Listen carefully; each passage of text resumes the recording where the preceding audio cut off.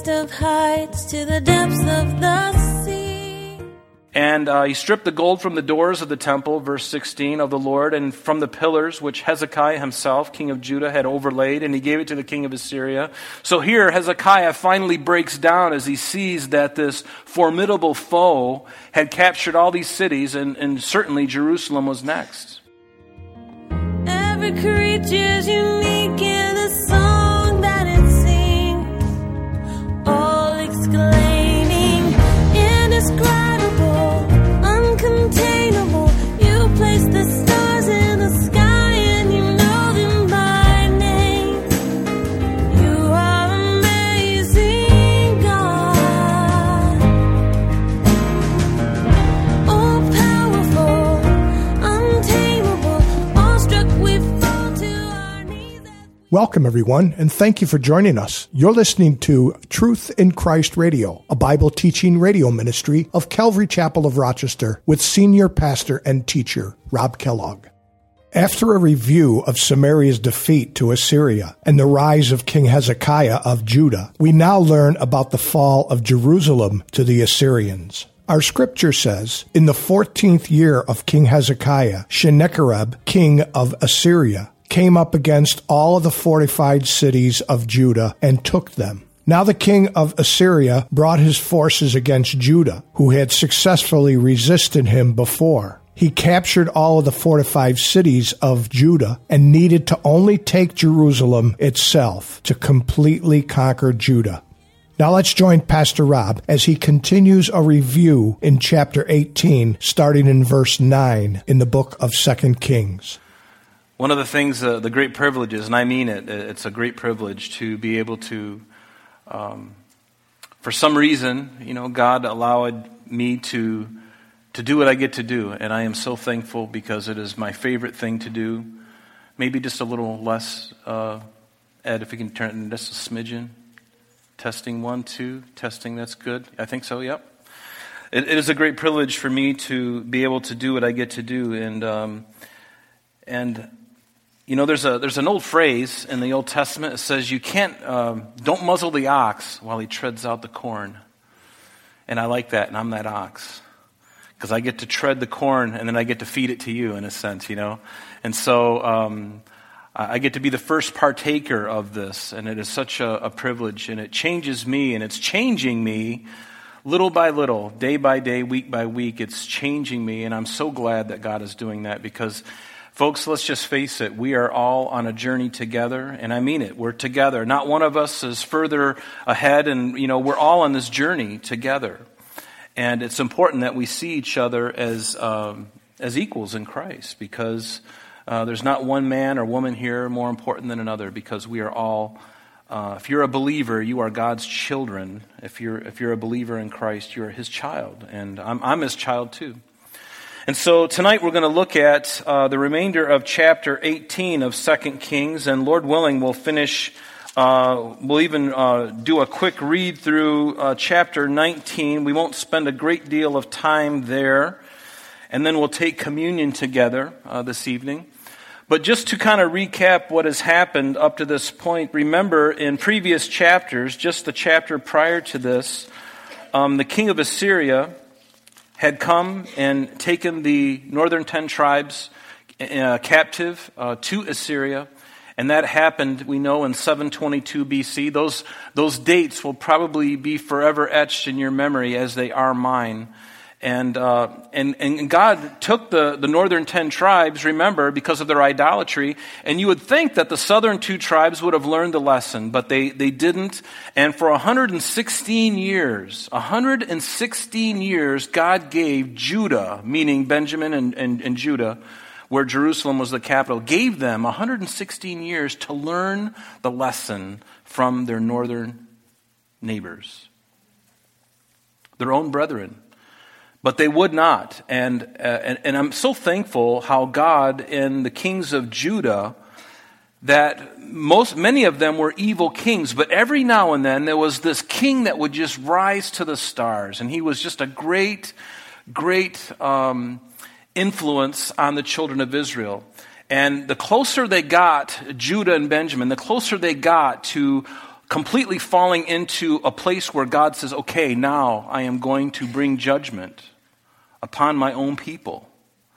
And he was going to bring Babylon, remember, in 606 BC. And it hasn't happened yet, but we're going to read about it as we get further into 2 Kings, that Jerusalem itself is going to fall. Nebuchadnezzar came in 606 BC and took many of them captive. Daniel was one of them. Ezekiel was another one. And took them along with the three lads, Shadrach, Meshach, and Abednego. That was their Babylonian names, but their Hebrew names, I'm not going to tell you because I forgot what they are. But he took them all captive, and he took the really best. Nebuchadnezzar took the best back to Babylon. And he did that in 3 different deportments, 3 different waves of bringing them in and out of Jerusalem into Babylon. And then for 20 years, he laid siege to Jerusalem until finally in 586 BC, he had enough, and he destroyed the temple, literally just razed it to the ground. And many of the Jews died, and many of them went into captivity, into Babylon, where they were for 70 years. And then God brought them back into the land, as his promise was, through the hands of Ezra and Nehemiah. But so Judah didn't learn the lesson. And remember in chapter 18, we looked at the beginning of it. It was talking about how Hosea, the son of Elah, he was king of Israel, and that Hezekiah, the son of Ahaz, and isn't it interesting that Hezekiah was one of the greatest kings of Judah, and yet his father was a complete reprobate. His father Ahaz was a horrible example as a king, a horrible example as a father, and how is it that a man like Hezekiah can, for 25 years, he was co-regent with his father, meaning he ruled with him, but in a subordinate position. How is it that a man of this character, so unlike his father, totally blowing away all of the stereotypes of, the apple doesn't fall far from the tree, or like father, like son? Well, Hezekiah was completely different than Ahaz, his father. And Hezekiah here now in the critical time in Judah's history, when they were just plummeting and plummeting and plummeting, all of a sudden God raises up Hezekiah. What a great and awesome man. And just lifts them right up out of their mess that they're in. And God was so pleased with him. And God blessed them as a nation all the time that he was king. And Hezekiah didn't stop there. He removed all the high places, all the places they used to worship. Instead of at the altar in Jerusalem, they worshiped all these other places. He removed even them. Nobody had the guts to do that prior to Hezekiah. But he was the one that says, we're eradicating all of this false idolatrous worship. We're going to get back to basics. And that, folks, is a clue for us today. Never think that there has to be something new. The old paths. What does it tell us in Isaiah? I think it's in Jeremiah. It says, search for the old paths and walk in them. The old paths are those paths that have been well worn by saints that have gone before us. They're effective paths. They are good paths. They're leading to obedience. And they're leading to righteousness. Those are the kind of things that you and I ought to pay attention to. There's nothing wrong with the old paths. The older I get, the more I'm happy that there is an old path laid before me. I don't need a new path. I don't need something new revealed to me. And neither should you. Don't crave something new. Just learn the basics. Learn what's here. This is enough. Trust me. This is going to take you a lifetime. Letting God sanctify you. It's going to take a lifetime until your last breath. You're still going to be working on it. But it's not because of your performance that gets you to heaven, right? We know that. It's sanctification. Well, it's sanctification through Christ. He's the one who saved us, and it's through his blood that I'm accepted, I'm forgiven, and I know I'm going to heaven because of what he did on the cross, nothing of myself. But as a result of his Holy Spirit in me, he's sanctifying us, isn't he? And that's a daily thing that's happening. Slowly conforming us to his image. Little obedience here, a little obedience here, a little putting away of that, a little doing better and better. And it's not perfection. We're not going to be perfected on this side of the cross. We are sinners saved by grace, and we're being conformed, and it's going to take a lifetime. And just enjoy the ride and let him do it in you, right? Let him do it in you. And so Hezekiah comes on the scene, and I love this. And God, in these first 8 verses of chapter 18, he extols this man. And he says, and he did what was right in the sight of the Lord, verse 3, according to all that his father David had done. He removed the high places, broke the sacred pillars, cut down the wooden image, broke in pieces the bronze serpent that Moses had made. We looked at that last week. He trusted in the Lord God of Israel so that after him, notice this, there's only one other person in history that has had this commendation, and it's Josiah. We're going to read about him shortly in the next few weeks, but notice this commendation that God gives to Hezekiah. He trusted in the Lord God of Israel so that after him was none like him among all the kings of Judah, nor who were before him. Do you hear that? Yes. This man was on fire. He was a young man who was just, I'm going to do the right thing and I'm going to stay on course. And he did. And he had a little bit of an ego problem as, later on in his life, but God corrected him. And God still gave him that commendation, knowing very well that there was going to be a period in his life where he was going to be full of himself a little bit. And God was able to clip his wings a little bit. And aren't you glad that he does that? Have you ever felt a little bit bigger than your britches? Have you ever felt like you were just a little bit better than the average guy? A little bit better than so-and-so, and the Lord has a way of lovingly bringing you down and saying, hey, stop looking at people. Stop comparing yourselves with one another. Compare yourself to me, and then you'll shut up. Right? It shuts my mouth, and I'm like, oh my goodness. I'm just happy that I'm in the beloved, aren't you? Aren't you happy that you're in Christ tonight? Just to be loved by him. And you're going to be loved by him for eternity. Isn't that awesome to think about? For eternity, folks, it'll never, ever end. Say that with me. It will never, ever end. One more time. It will never, ever end. Yes. Hallelujah. It'll never end. So the worst that you're going to see on this planet is what's going to happen between now and the end. That's the worst it's going to be for you if you're a believer. That's the worst you're going to see. And for the believer, it's not going to be so bad because we're not going to be here for the great tribulation. We're going to be raptured before then. We believe that through the Word of God. But notice, he goes on in the first 8 verses, he just extols upon Hezekiah. And then finally, we're going to start in verse 9 this evening. And we're going to look at verses 9 through 12, and we're going to see that this is really a recap, if you will, of and actually remember, after verse 8 last week, we looked at the reforms that Hezekiah had done, and we remember, in 2 Chronicles chapter 29 and 30, and I would even encourage you to read chapters 29 through 31 of 2 Chronicles, and that really kind of gives you a bigger picture of all the reforms and all the really wonderful things that Hezekiah did during his reign. Okay, it's important. We read through 2 of those chapters last week. I'm not going to read through 31 today, but you can read that for yourself. It's just further blessing that Hezekiah did.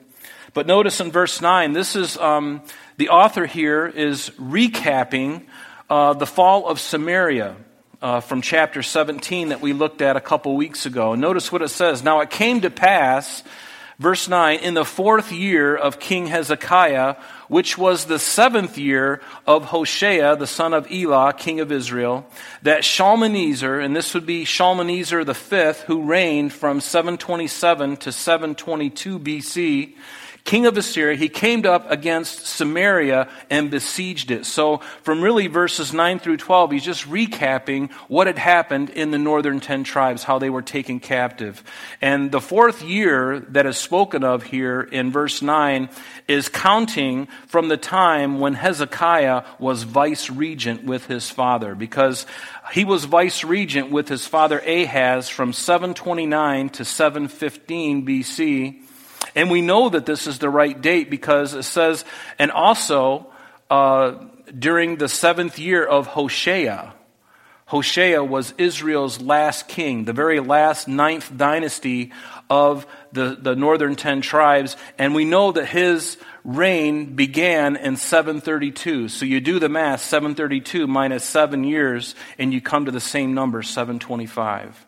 So 725 BC is when the king of Assyria came up and besieged Samaria. And then verse 10, at the end of the 3 years, so it took 3 years. So between 725 to 722, there was this besieging of Samaria.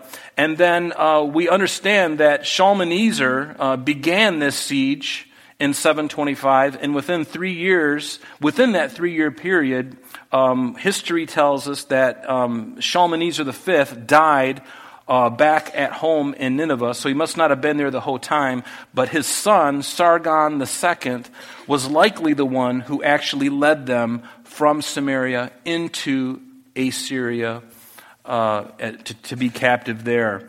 And so verse 10 says, and at the end of 3 years, they took it. So in the 6th year of Hezekiah, that is the 9th year of Hoshea, king of Israel, Samaria was taken. Now, I just want to say something really quick here. You'll notice that the Bible's not so much concerned about giving you the dates.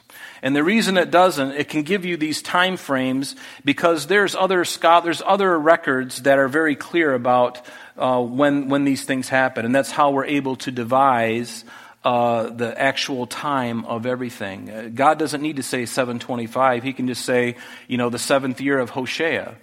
And we'll figure it out, because there were records pertaining to that. So he didn't go into great detail, and neither was it necessary, because the Bible is not just a history book, remember. It is a book of redemption. It's a history book, but it's a book of redemption. And so, verse 11, he goes on, it says, then the king of Assyria carried Israel away captive to Assyria and put them in Halah and by the Habor, the river of Gozan, and in the cities of the Medes, because, and here's the reason that the northern 10 tribes were taken away, because they did not obey the voice of the Lord their God, but they transgressed his covenant and all that Moses, the servant of the Lord, had commanded, and they would neither hear nor do them. And see, that's always a bad place when you get to that place where you're not willing to hear and you're not willing to do. That's what you call obstinate heart. An obstinate heart. You're not willing to hear, you're not willing to do. And when a person gets in that condition, it's never good. It's never good. Pray that God always gives you a soft heart that's pliable, that God can use, and he can just water it. He can just, with his eye, he can guide you. And you're just so willingly able to be led. And willingly able and willing to obey. Just to obey. I want to be obedient. I don't always make the right choice, and sometimes I make mistakes, but I want to be obedient. And see, God knows our hearts, and if we desire that, he loves to bless us in that way. Now, in 2 Kings chapter 17, verses 17 through 23. We looked at this last week, so we're not going to look at it tonight. But if we look at that, it is a list of sins that Israel had done that caused this judgment from Assyria to come upon them in 722. And so these verses that we're going to look at now, from verses 13 through 16, is the first of 2 invasions that Sennacherib, king of Assyria, would make on Judah. Yes, the first of 2. He would actually attack them once, and then he would attack them again. So verses 13 through 16 is the first of the 2 invasions. And it tells us, right there in verse 13, and in the 14th year of King Hezekiah. Now this is reckoning his actual reign when he actually came into the kingdom by himself, no longer being regent with his father. So that's 715 BC. So in the 14th year of that puts this at 701 BC. And you may be wondering, why are you giving us all these dates? Well, if you write these things down, you're going to put things in order, and you're going to see things. And as you read through the Bible, you're going to be pulling things from other areas, other prophets, and other things like that, and you're going to see the context. So having these dates can be helpful when you're putting all the pieces together. And so Sennacherib came against Judah twice. The first invasion is verses 13 through 16, and we're going to see also the second invasion, and that's going to be verses 17 through 37. But look at verse 13 again. It says, in the 14th year of Hezekiah, Sennacherib, king of Assyria, came up against all the fortified cities of Judah and he took them. And one of the major towns in Judah that he took was Lachish, which was a town that was located southwest of Jerusalem. And there is actually the biblical account of this conquest of Lachish by Sennacherib in 701 BC is actually recorded in the Assyrian records of King Sennacherib's campaign. In fact, it's graphically recorded in a large and elaborate bas-relief on the walls of the royal palace in Nineveh. So it talks about him coming in, but he never was able to completely conquer Judah, because we're going to see here tonight that God intervened and God pushed him back to Syria, where he ultimately died. So notice verse 14. So the Hezekiah, king of Judah, sent to the king of Assyria at Lachish, saying, I have done wrong. Turn away from me, and whatever you impose on me, I will pay. And the reason he's saying this is because when he first became king, he resisted in paying the king of Assyria tribute. In other words, the king of Assyria wanted money from Hezekiah, and in doing so, king of Assyria would stay away from ransacking or going and destroying Judah.